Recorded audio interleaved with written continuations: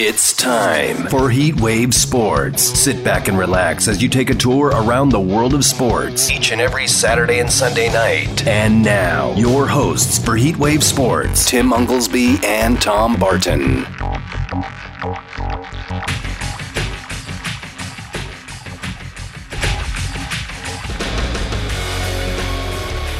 And welcome on in to a Super Sunday night.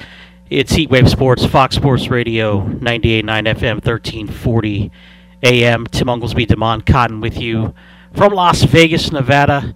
And my co-host, of course, back in New York City, TomBartonSports.com, Sports Garden Network, the man himself, Tom Barton. And we have, of course, a loaded show for you. Sweet 16, Day 2. We're going to break these games down for you and get you the look ahead to next tomorrow and Tuesday's games, actually. We're going to do some NFL talk as we further break down that trade that the Miami Dolphins and the Niners pulled off just 2 days ago. And we'll finish off our Major League Baseball previews as we look ahead to Thursday, opening day, as we will look at the American League East, which Tommy and I both have our respective teams in, and the National League Central, which we might as well just give a division winner to already, but we'll get to that in hour two. So, Tom, big show tonight, lots to go on, and of course we'll start with college basketball. Yeah, look, college basketball is ruling the day, obviously. Some subpar games early on. I couldn't be more wrong about Florida State.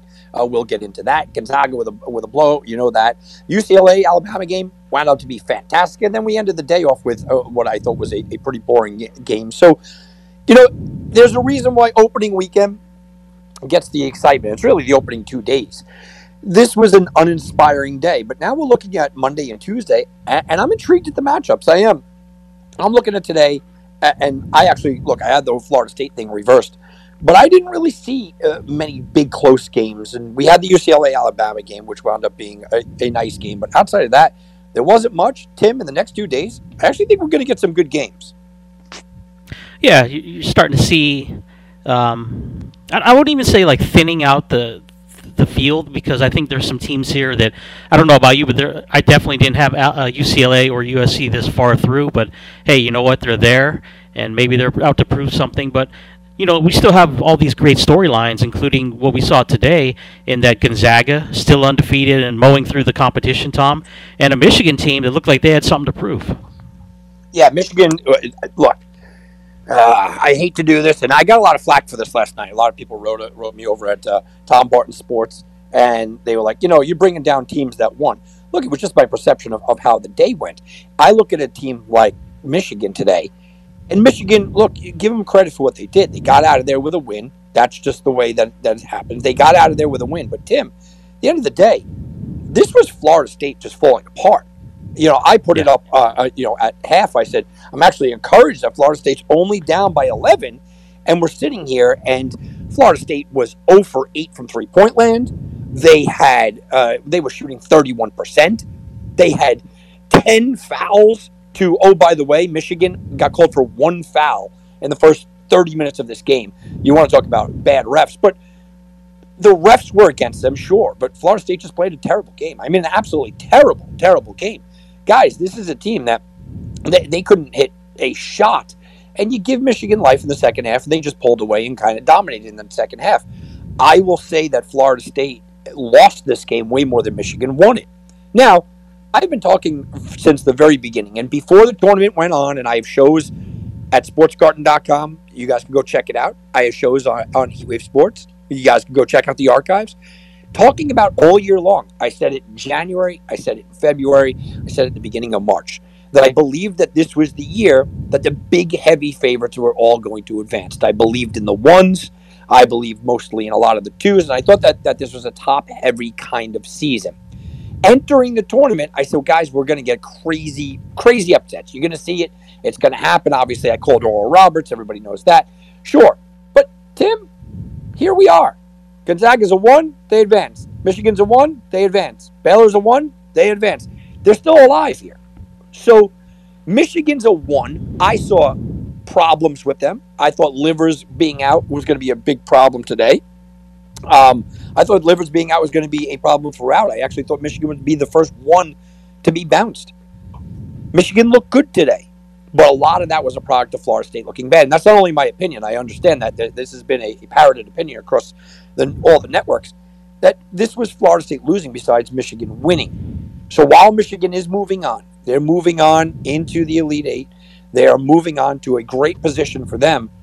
I am still on a position here where I don't think Michigan's a legit threat at a championship because of what I've watched and who I've watched them play and how I've seen them respond. They got out of there with a win today.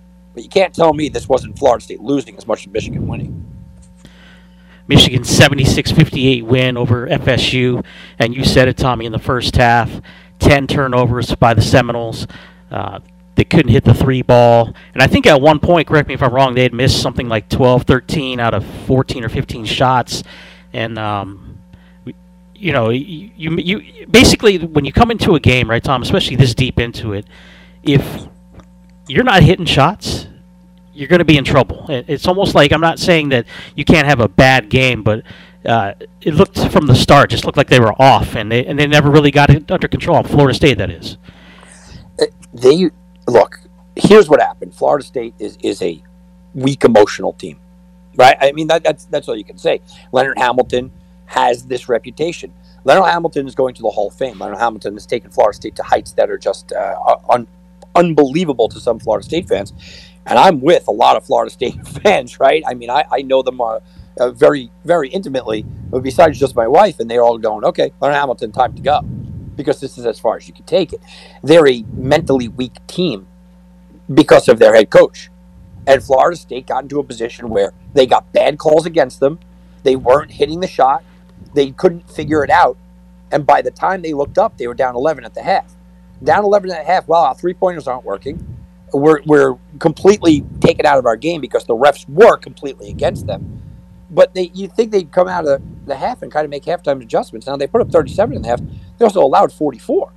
They didn't get only beat in the first half. They got beat in the first two halves, in both halves, and that's a product of what we have seen from Florida State year after year. While this is still a football school, it's turning into a basketball school. And, Tim, it's frustrating for Florida State. Biggest team out there, best three-point shooting team, and you can't make the Elite Eight.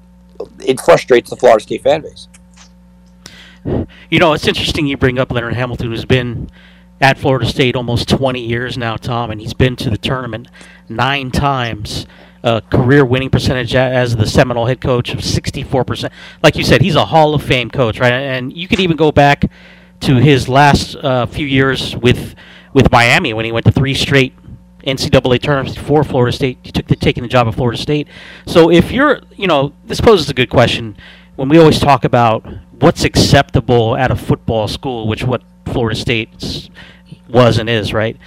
Is this acceptable? Is this okay? You've been to 9 tournaments in 20 years. You have a 64% winning percentage. You win 20 games year in and year out. That's okay? It is because of who they are. Again, the fan base started to chirp a couple of years ago, and not being as intimate with Leonard Hamilton, and you go, and come on, guys, look, this is fine. The ACC is turned now, right? Virginia's a powerhouse in the ACC, and Florida State has won an ACC championship. They won an ACC championship, tournament. They have done really, really well for themselves, except this is their ceiling. I don't think it's becoming acceptable anymore. I really don't. It's getting to a point, Tim, where the Florida State fan base is annoyed. They're upset. They are done with, hey, we have a ceiling here. And we go through this in sports, don't we? Whether it be baseball, football, basketball. You go through, Buck Showalter was the perfect guy for this. He was able to take a team so far. When are you okay with saying, you know what? This is consistently very good, but it will never be great. Do we tear it down? Go ask the Chicago Bears, who got rid of Lovie Smith because he won 10 games every year. Do you tear it down completely and say, you know what, we're done with being very good? And you roll the dice and say, we want to be great? But there's the chance, Tim, Florida State doesn't even make it this far. Yeah. But to that point, right, so you mentioned Lovie Smith. He won 10 games every year, get fired. What have they done since he's gone? That's right. My point. You roll the dice. That's what I was trying to say. You roll the dice, and this could go sideways for you. The Chicago Bears were sick and tired of making the playoffs, winning 10 games every year, going to a Super Bowl with Rex Grossman and not being able to get a championship. And they believed, you know what, we're able to turn this thing around. We're going to roll the dice, put the dice out on the table.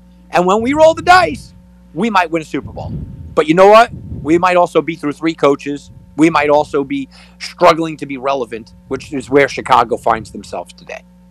And we've seen this happen with teams in all sports, in all kinds of situations, where they get rid of somebody that just isn't that guy, right? He's just not quite that guy, and everybody knows it. You know, look, he's going to do really well for a while, just not going to get you over the hump. And then what happens? You know, you roll the dice, and things could go bad. Things could also go very well. We watched the New York Yankees get rid of Buck Showalter. I was screaming at the top of my lungs. What are you doing? Why would you get rid of this guy? Joe Torre comes in, puts him over.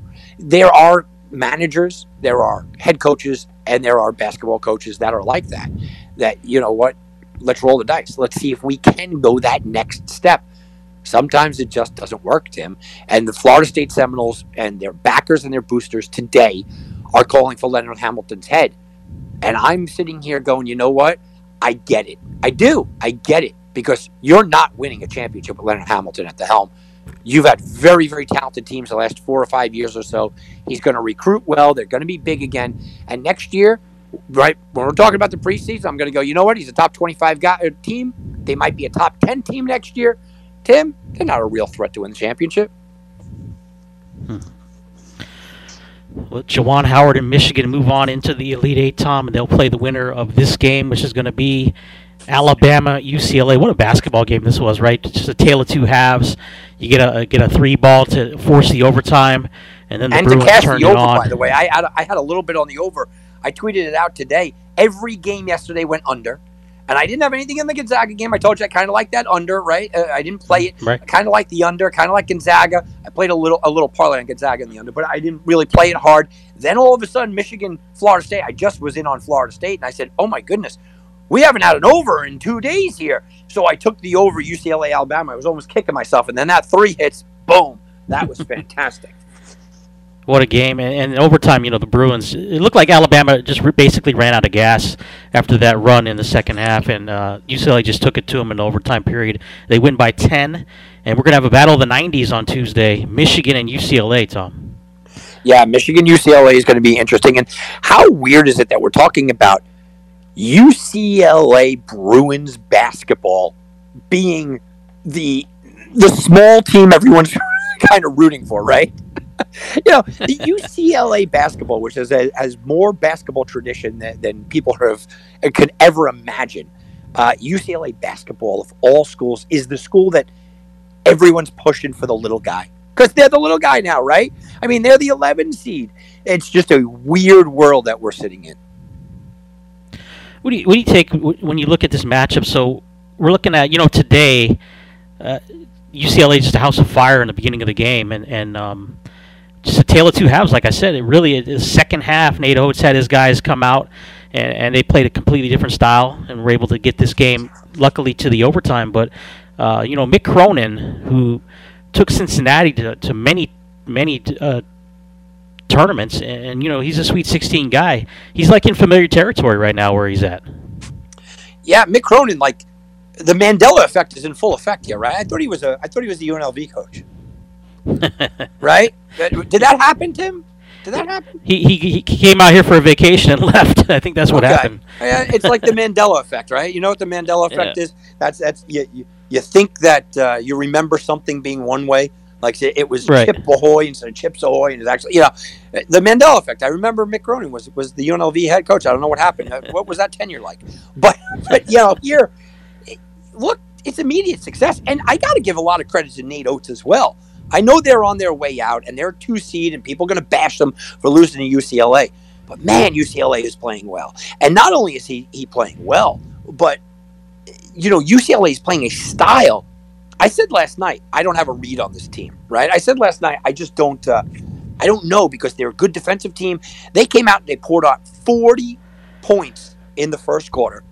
Then they turned around and dominated overtime. They scored 23 points in overtime, Tim. I mean, that's absolutely ridiculous. UCLA is such a dangerous team, not only because they're well coached, and they do have quite a few scorers on the team. They're dangerous because they're able to play different styles. And this is why when we spoke about Alabama last night, I said, it's all about Alabama's offense. All their games that they lost, they just got outscored. I mean, this is what you're looking at. And they turned around and they just didn't have that miraculous offense tonight. They scored 65 at the, regulation, the end. Regulation, 65. That's what we're talking about. Mm-hmm. I went over the scores last night. Their losses this year, they put up 65, 64, 61. That's what they have to get deep into the 70s. And tonight, 78 wasn't even enough. UCLA knew that. They knew how to put pressure on this team. They knew to get them out of their element. You get them out of their element, you're going to get into their heads. And that's all Mick Cronin. You got to give this guy a ton of credit. So what's your first analysis on this game Tuesday? Michigan opens a 7-point favorite. I saw the total already swing, Tom, was 140.5 down to 136.5. It's hard not to like UCLA with the points. Michigan is clearly the better team. But UCLA is in a zone right now where when you turn around and you go, were they the better team or was Michigan State? I don't know. I was down on Michigan State. You know that. But I could probably say people came into that. Look, they were underdogs. People came in saying most likely Michigan State was the better team. BYU was most likely the better team in most people's minds. Alabama was clearly the better team in most people's minds. So when I say Michigan is the better team, well, that's true. Michigan is the better team. But UCLA is in this spot because they don't care who you think is the better team. Michigan eventually will feel the loss of livers. Michigan eventually will get out-coached because I don't think that Juwan Howard is a good coach, and he's not prepared quite yet. He could turn into it. So Michigan has 2 knocks against them for me. Should they win the game? Yeah, they should probably win the game, Tim. They should probably win the game. Are they going to beat UCLA by double digits? I don't think so. And I will sprinkle a little bit on the money line. You almost have to at this point. In the nightcap, we saw UCLA's brethren in the Pac-12, USC, knock off another Pac-12 member in Oregon, Tom, in the 6-7 matchup. The Trojans, 82-68 win over Altman and Oregon, and this was a game, again, the first half decided it in this basketball game. SC shooting the lights out in the first half and continued in the second half, Tom, on their way to a double-digit victory. Well, look, when you have the best player on the court, which USC clearly had, and remember, Oregon has already played USC. What were the results there? And this is what we were talking about last night. They got destroyed by USC just a couple of weeks ago, 72-58. That wasn't even close, right? So you look and you go, well, this kind of happened again here. Oregon had so much steam and so much, just absolute eyes pointed at them. Why? Well, because strong offensive outputs during the first round of the tournament get people's attention. And they went out there, they beat a 2 seed by just offensively dominating them. Iowa didn't play defense, and they didn't care to play defense. I know we're going to look at the 41 points and the ridiculous shooting by USC. Putting up 82 is fantastic. I get it. I'm impressed with the fact that they held Oregon to 26 in the first half. I'm impressed with that USC defense. USC has the best player on the court nearly every night. Until they meet Gonzaga, they'll have the best court player on the court nearly every night. But they also get it from other places. This wasn't me being down on Oregon, Tim. This was me more saying, you know what? I think Oregon is an inflated team. They're inflated because of what people saw with Iowa. They're inflated because of the way, the style that they beat Iowa. It's not just how, it's not just that they beat them, it's how they beat them. And I thought Oregon was a little overrated. The fact that USC was only giving 2, just a couple of weeks ago, beat them by 14, was the better team with the better number on it. That's why I told you guys last night I kind of like USC. And I think that the Trojans have run their course. They look really good. White looked good tonight. They still have very good players. This is a good season for USC, and this was a highlight win.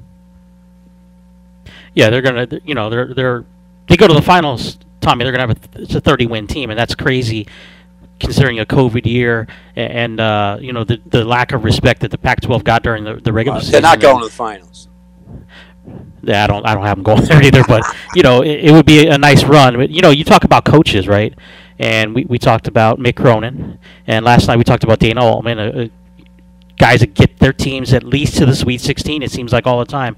How about this with Andy Enfield at USC? And I'm borrowing this stat from Tommy, from our friend Bernie Fratto, at Bernie Fratto over on Twitter, that USC coach Andy Enfield is 10-0 against the spread in March Madness games, and that's going back to as well that run that he had with Florida Gulf Coast. That's a pretty crazy stat. That is fantastic. I love it. I love stats like that. The line came out, Tim, already.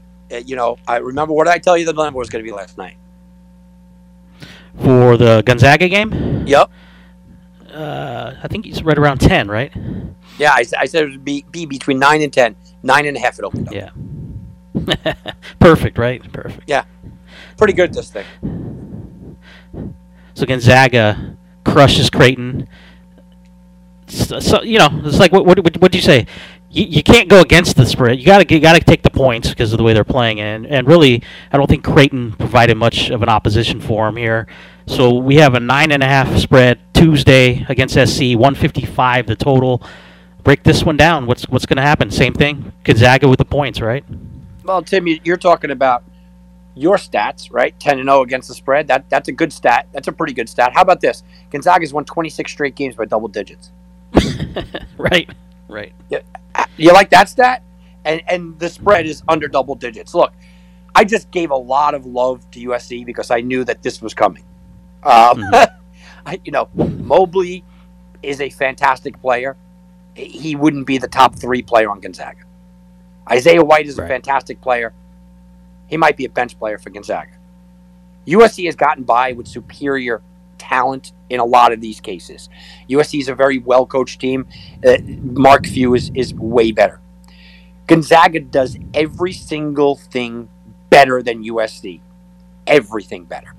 And I told you guys, last night, when I told you before the tournament that I thought Gonzaga was the best team in the tournament, but I just couldn't believe that Gonzaga was going to go on and win.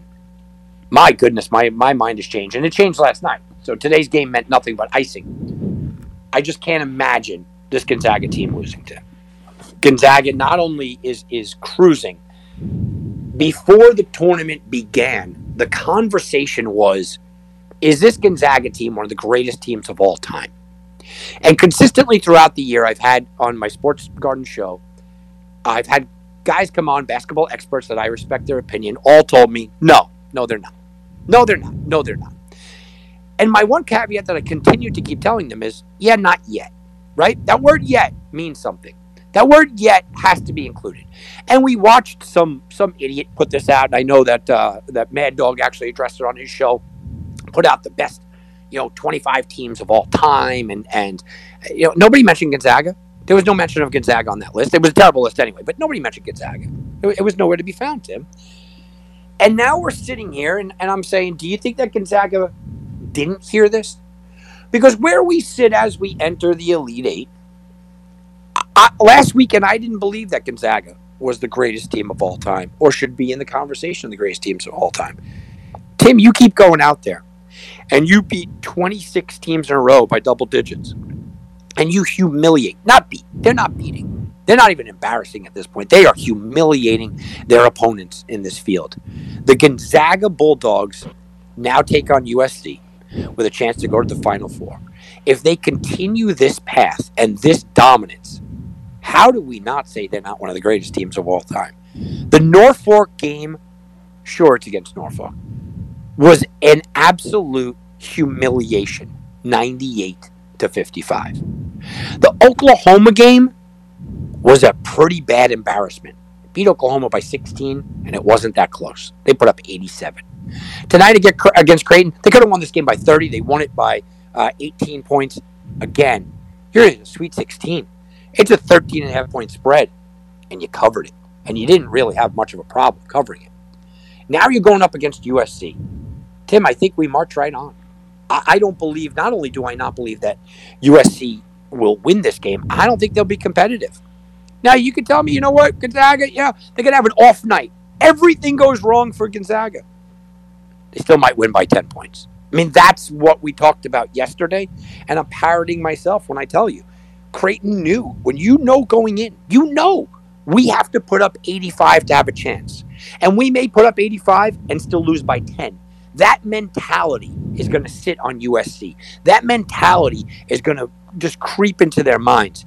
USC has had a very nice tournament, but they took on a Drake team that was one of the last 4 in. Okay, Drake, nice story, good for them. I was glad they got in. Let's be honest to who they were. Drake was a team that just snuck in. Then they took on a Kansas team that had hours, not even days, hours to practice because of COVID. Okay, absolutely destroyed that team. And then they took on Oregon, who they've already faced. They're from their conference. They know them very well. This is not to say that USC had an easy path. This is to say, welcome to the big time. Because now they have to take on that next opponent. And if you look at USC's schedule throughout the year, look, no one's going to beat Gonzaga. I get that. But you played very familiar Pac-12 foes all year round. A Pac-12 that we all believed was, down this year. Tell me all you want about how they're advancing down this year. The earliest game that they really had competition, well, UConn beat them earlier in the year, and then they beat up on BYU. I'm not impressed. All of a sudden, their level of competition, and that's what happens when you face a Gonzaga. That level of competition is such a giant leap up. It's just a massive bolt up for them. USC walks onto the court for the first time this season. Okay, against every Pac-12 team, this was real. Against UConn, this was true. And against BYU, this was true. USC had the best player on the court in every game this year. They don't have the best player on the court anymore. USC, you could argue, had the second best player on the court in a lot of those games in Isaiah White. USC will not have not the first, not the second. You could argue with me about the third. I don't even know if Mobley is the third best player on the court. And when you have that level of just pure dominance and competition up against you, I have to just go fully with the Gonzaga Bulldogs. Gonzaga SC, Michigan, UCLA on Tuesday. And Tom, tomorrow, just in case anybody didn't tune in last night, just a quick recap. Arkansas, Baylor, you kind of like the points with the Hogs. Oregon State, Houston. What do you got?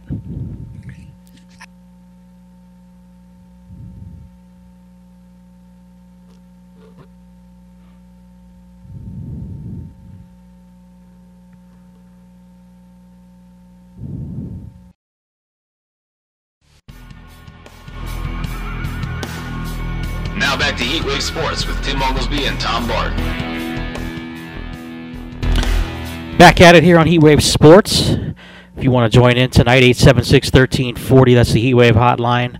Or over on Twitter, we get a lot of Twitter action at HW Sports, at Tom Barton Sports.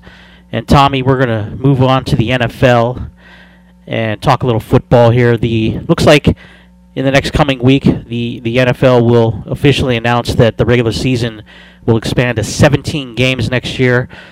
Just your quick thoughts on that. We knew it was built into the bargaining agreement. We knew it was going to happen.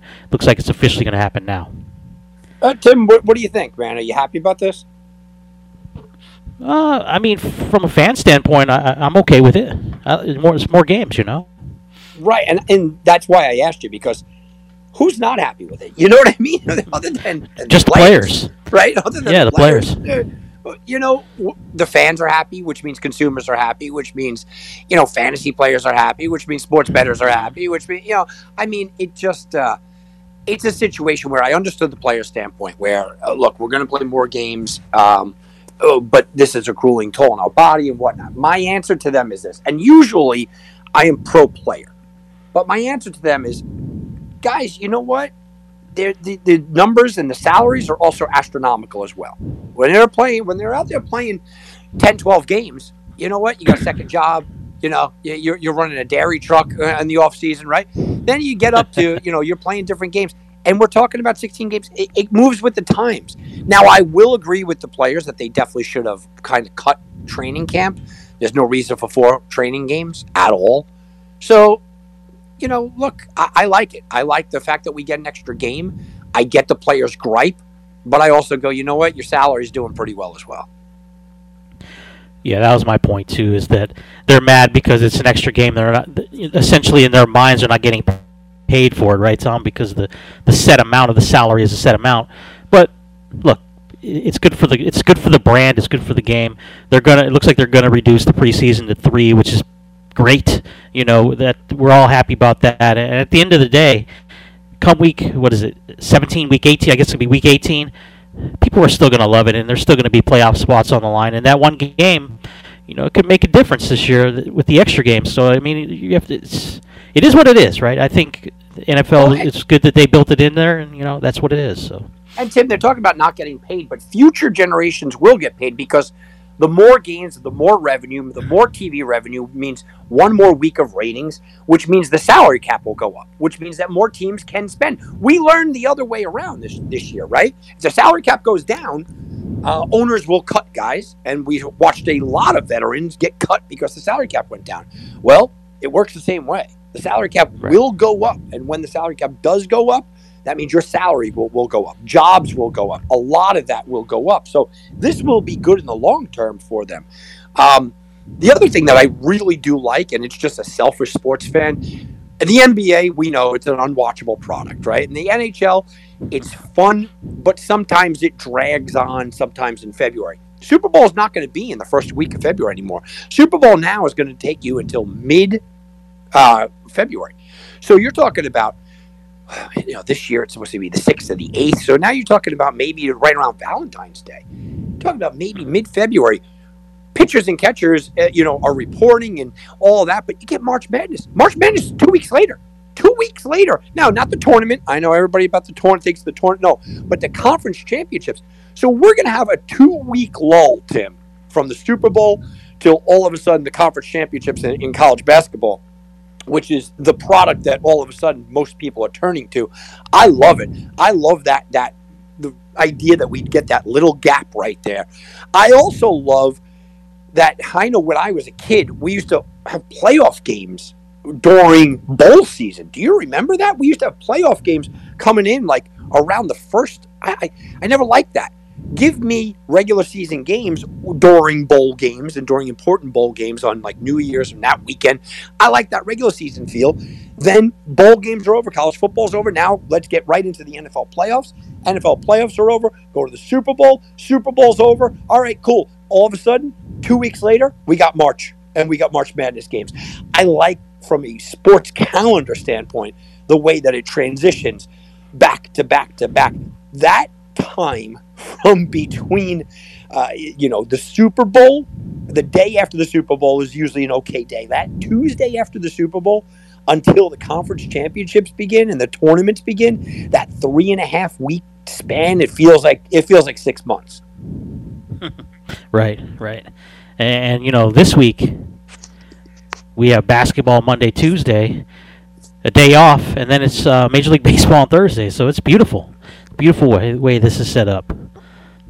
And it is, look, we're in a position where, I know people will argue, and Damon is one of them, but the NHL regular season gets a little stale. Right now, I know what teams are in the playoffs, right? I know who's good. I know what teams are in the playoffs.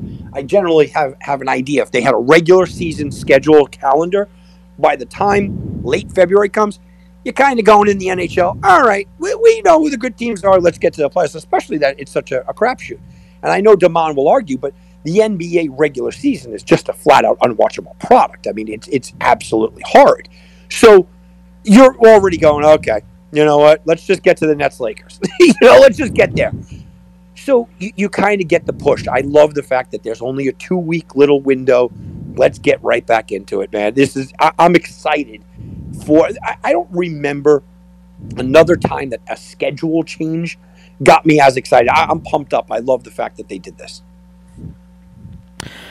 So let's go back to we touched on it right at the end of the show last night, Tom.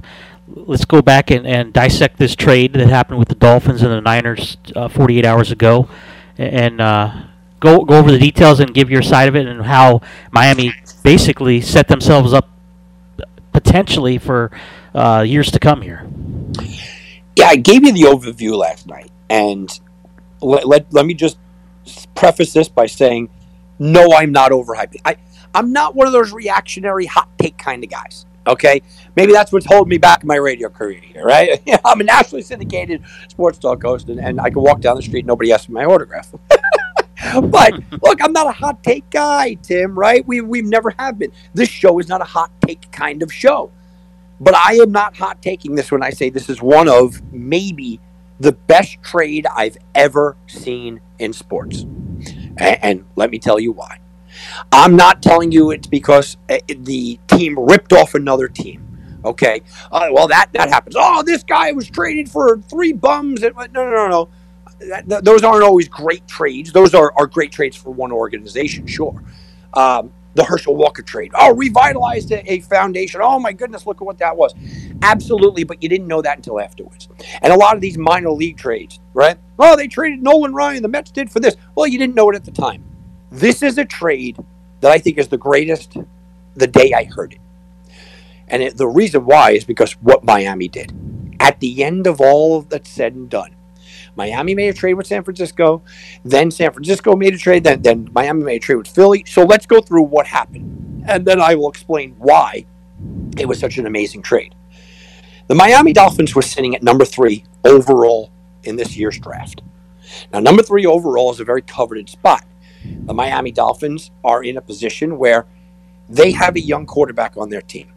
This year, we know that Trevor Lawrence is going number 1 overall. Don't let any reports tell you differently. But Wilson has pushed to a point where he might be number 2. Fields, when the season ended, was the preemptive, oh yeah, he's going to be number 2. Trey Lance has jumped up people's boards, and Wilson and Lance, by the way, had fantastic pro days. They've jumped up into the board. The growing feeling is that 1, 2, 3, 4 are going to be quarterbacks this year. We're in a generation where quarterbacks are generally everything, and we see how quickly success could come. Look at Justin Herbert last year. We see how quickly success could come. Look at Joe Burrow just last year. So the Miami Dolphins are sitting at 3. The moment that they said to themselves, we don't need to go get a quarterback, meaning we're going to stay with Tua. Maybe there's some hope that Watson's criminal record gets, kind of thrown out of the way. Or maybe Russell Wilson's coming in. Whatever they decided, Tim, they said, we're not going with quarterback. So at number 3, generally what they're saying is 1, 2, 3, 4 is going to be a quarterback. Okay, we're not taking one. Let's go see what we can get. So the San Francisco 49ers trade up. Miami trades back. Miami Dolphins gave up the number 3 overall pick and the 3rd rounder this year. They then turned around to San Francisco. They got another 3rd rounder, swapped 3rd rounders, picked up a first next year, a first the next year, so 22 the first, 2023 first, and they got their number 12 pick. So they moved down 9 spots, picked up 2 firsts and a 3rd, Tim, and they swapped 3rds. 9 spots to pick up 2 first rounders, basically. This is long-term thinking. I ran to Twitter. I said, what an amazing job by Miami. Tom Barton Sports. Whoa, going crazy. I can't believe Miami traded down 9 spots and picked up 2 first-round picks. This is unbelievable. This is incredible. How crazy is this? And then, about 45 minutes later, Miami did what I call the greatest trade, because the totality of both trades is. Miami, that traded back up to number 6, only gave up 1 number 1 pick, which is next year's number 1. And it's not their number 1. It's actually San Francisco's number 1. So in the totality of all that is said and done, at the end of that hour-long period, because it took about an hour, I think it's the greatest trade on the minute that the trade was made that I've ever seen. I don't care who they pick. I don't care if it works out. Tim, they traded down 3 spots, picked up a 3rd-round pick this year and a 1st-round pick in 2 years to move 3 spots. And they are likely having their board in their draft room up saying, well, 1, 2, 3, 4 is going quarterback. We're going to get our guy. And whoever that guy is, they believe is going to be there at 6. Now, he may not be, but they also might have a either-or position. Well, we can take this guy or this guy. So the Miami Dolphins, to me, the trades when they happen, it's easy to evaluate when they happen, and then you look back 10 years from now, and then it's easy to say, oh, well, that trade was great. It's very rare that I see a trade happen that moment, and I go, that's brilliant. That's genius. This may not work out for Miami, Tim. We may look back and say, oh, if they stayed at 3, they could have got Wilson, and, he's leading them to the 3rd Super Bowl, and this guy's all everything. Maybe. That doesn't mean it's not a great trade. Doesn't mean that's not a great trade. They moved back 3 spots, got a first-round pick and a 3rd. This was brilliant for Miami. And they're already saying that, when you look at the Dolphins, obviously they have Devontae Parker. They pick up Will Fuller in the offseason, Preston Williams. They're talking at that 6th pick now, Tom, that Brian Flores is looking at Kyle Pitts, the big tight end out of Florida, so he can go with the 2 tight end set with Gesicki and Pitts. And, that's the systems he used to running there in New England, if you remember correctly. Pitts is a generational talent, and I will tell you, I think that they are really, truly organizationally torn between 2 players, and that's why I mentioned the 2 players. I think they're torn between Penei Sewell, who is the best left tackle prospect that people have seen. The fact that he sat out a year is dinging him a little bit, but he would be able to protect Tua. They do need to revamp that offensive line. Or the best tight end prospect, according to draft evaluators, that they've seen in a decade, and that is Kyle Pitts. One way or the other, the guy that they just decided to hitch their wagon to is going to get a massive player to either protect his blind side or to be a protection throwdown. Oh, here we go, Rob Gronkowski 2.0. I mean, that's what we're looking at.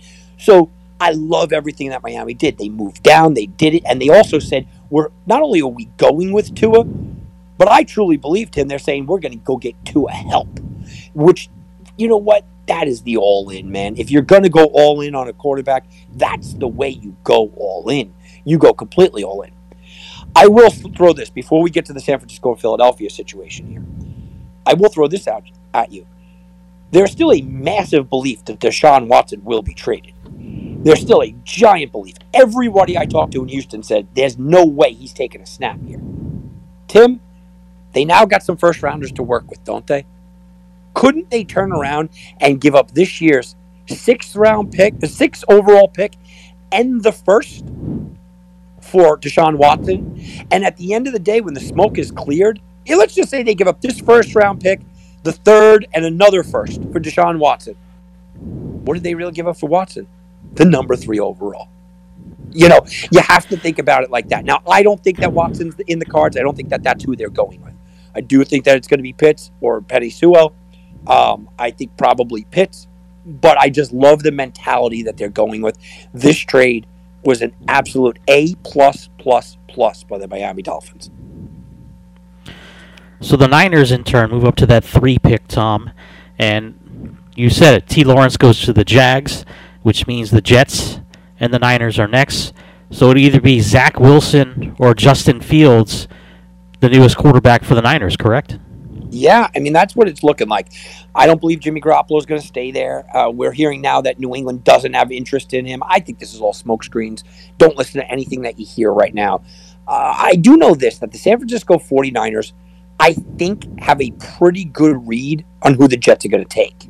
And the reason I say that is because we know that Sam Darnold has been very connected to the Niners this entire time. So if the Niners were calling to try to get Sam Darnold and the Jets were going, yeah, no, we're not even trading him, don't even worry about it. Then if that was the case, then they're going, we're going to get our pick of the quarterback here, right? But they also had communication where maybe they're going, yeah, you know what, we might trade Darnold, I don't know, and well, we like this Wilson kid. Think about it. They've been in communication very much. So I think that the Niners sort of know who they're going to get there. I think they are pretty well aware who's going to come in and be their next quarterback. We don't know it, but I do believe that they know it. The interesting thing that comes from this, and I know we have to get to the Eagles in a moment, the interesting thing that comes from this, Tim, the Niners are trading up. They're going to go get, their guy, their quarterback. I think this is a full Shanahan move. I'm an offensive genius. I need a quarterback. We got you, no problem. I get all that. And I think that Shanahan's right. He's earned it in San Francisco to go get his kind of quarterback. Probably Fields, who would work very well with him. I think it's a good spot. But what is really interesting now becomes Atlanta at 4. Because Atlanta floated the rumor that maybe Matt Ryan would be out of town. Matt Ryan's not out of town. Matt Ryan's still there. They're not going to go out there and get a quarterback and jeopardize the relationship with Matt Ryan, who is not an old man at this point, and they know they can win with him. They've consistently built on offense. They don't have a defense. I think Atlanta is that team that is absolutely primed to trade. Now, they'll wait, because all of a sudden, if it goes 1, 2, 3, and it's quarterback, maybe teams don't drool to move up to go get Trey Lance. Maybe not. But I will tell you what, if one of those guys fall, if the Jets decide to not take Sam Darnold out of the quarterback spot and to not take a quarterback there, and you're looking at the fact that either Fields or Wilson is available at 4, we just watched what the number 3 pick took. It wouldn't shock me if somebody came up with 4 number 1s for that spot to go and change their franchise. And I'm looking at you, New England. You don't think that Trey Lance would look good in New England? You don't think that Fields would look good in New England? How about Wilson? Doesn't he scream New England? So I think that this draft got really interesting, which we knew it was going to be. On the New England side of it, Tom, because really they're sitting there, and this has been an interesting offseason, right? They've gone out and spent more money in the Bill Belichick era, retooling the team, which they had to do, right, Tom? They've gone out and re-signed Cam Newton for $5 million, basically as an insurance policy, is the way I'm looking at it, because now they sit in the situation, and you just said it. If the Jets do what the Jets usually do and not take the smart pick, right, that everybody else sees, you're right. It's going to open up a situation here, and I've already heard that Belichick, and like you said, a lot of times he blows a lot of smoke, but here's the situation. You have Newton just in case nothing works out for you, but they've said they're either going to move up and get somebody, or they're entertaining bringing Jimmy Garoppolo back, which I truly believe is what we both thought was going to happen anyways, even though they said no. I think that's an insurance plan there, because I think he'd rather have Garoppolo over Newton. But if he can move up, Tom, and get one of those guys, that's the plan too. And I've also heard Mac Jones' name in there, but I'm not too sure how to feel about that. Yeah, I know that they like Mac Jones. Mac Jones sort of fits that team a little bit, but yeah, I don't know how to feel about that either. That's going to be a weird. New England and Chicago were the 2 teams to watch. Both of them made terrible decisions. Both of them could correct it with the draft falling the right way and making some aggressive moves. I don't think either one of them do. I think that New England probably goes and gets their guy in free agency, like you said, probably Jimmy Garoppolo. And the Bears, I think the Bears are content with just watching the Red Rocket go down in flames. I mean, that's what we're looking at. How about New England here, Tim? New England moves back. Philly fans are very upset. Philly fans are already turning on Jalen Hurts because it's the offseason and they feel like they could have had somebody else. I don't blame them. I'm not a fan of Hurts. I don't think he's the guy. I still think Carson Wentz is actually a better quarterback. I've gone on record and said that a while. But all of a sudden, now they're sitting at 12. That means there will be no Kyle Pitts. That means there will be no Penny Sewell. That means there will be no new quarterback there. They're not going to look to defense because you get a new young quarterback. You have to surround him. So they could go with one of these uninspiring, and I don't want to call the offensive lineman uninspiring, but the 2 through 5 offensive linemen are pretty good, Tim. So, the Bears are sitting there at 20. I think they have a shot at the guy that might want to be taken at 12. That's how I've broken the draft down. Or they go wide receiver. And do you think that they try to take a shot and say, we're going to bring the Heisman Trophy winner here with Hurts, who, by the way, played with Hurts? Is that a guy that maybe that they look at? Do they go wide receiver? I'm not sure. I think that the Eagles got hurt worse in this draft than I could possibly even fathom if they don't get this right. If they don't get this right, they're the team, not Miami, not San Francisco. They are the team that everyone's going to consistently stare at and say, you know what? If Trey Lance falls to 6, you could have had a Trey Lance. Instead, we got Hurts. You could have had maybe a Mac Jones. Instead, we got Hurts. And I think that that Philadelphia hurt themselves pretty badly. They could go get a wide receiver. I think that's the direction that they do go. But it's an uninspiring pick to me unless Hurts really, really steps his game up. You feel that maybe the Eagles are becoming that franchise that everybody looks at like, what the hell are you doing? Do you get that vibe after winning the Super Bowl? just a few years back, Tom. It's really gone south for them. I mean, on the field, teams that were expected to win the NFC East don't even contend. The Wentz debacle with the trade now, and they went all in on Jalen Hurts, somebody both you and I didn't necessarily think was the NFL star that people think he is. And you're right. Now they make this trade. If it doesn't go well for him, really it's chaos. Yeah, it's absolute chaos. And that's the whole thing. I mean, when you make a trade, you not only have to say, well, it's going to help us, but you have to be in that position where you're saying it's not going to hurt us. And Miami made a brilliant trade that even if it goes bad, everyone's going to go, you know what? You still should have made that trade. Okay? You look at San Francisco. San Francisco could get hurt here because if the quarterback doesn't work out at number 3, but no one's going to blame them from trading up to try to go get that guy. So this is all on their pick. Philadelphia could get hurt by you could go out, draft a wide receiver, let him be a great wide receiver, and people could still second guess you because you decided to stay with Hurts. Yeah. Tom Barton, Tim Unglesby, Heatwave Sports, Hour 1 in the books. When we come back, we're going to get you ready for Major League Baseball opening day as we finish out our Major League Baseball previews. The NL Central up next, Chicago on deck. That's the Cubbies. And we'll break down that division and the AL East for you here in hour number 2 on Heatwave Sports. We are back after this.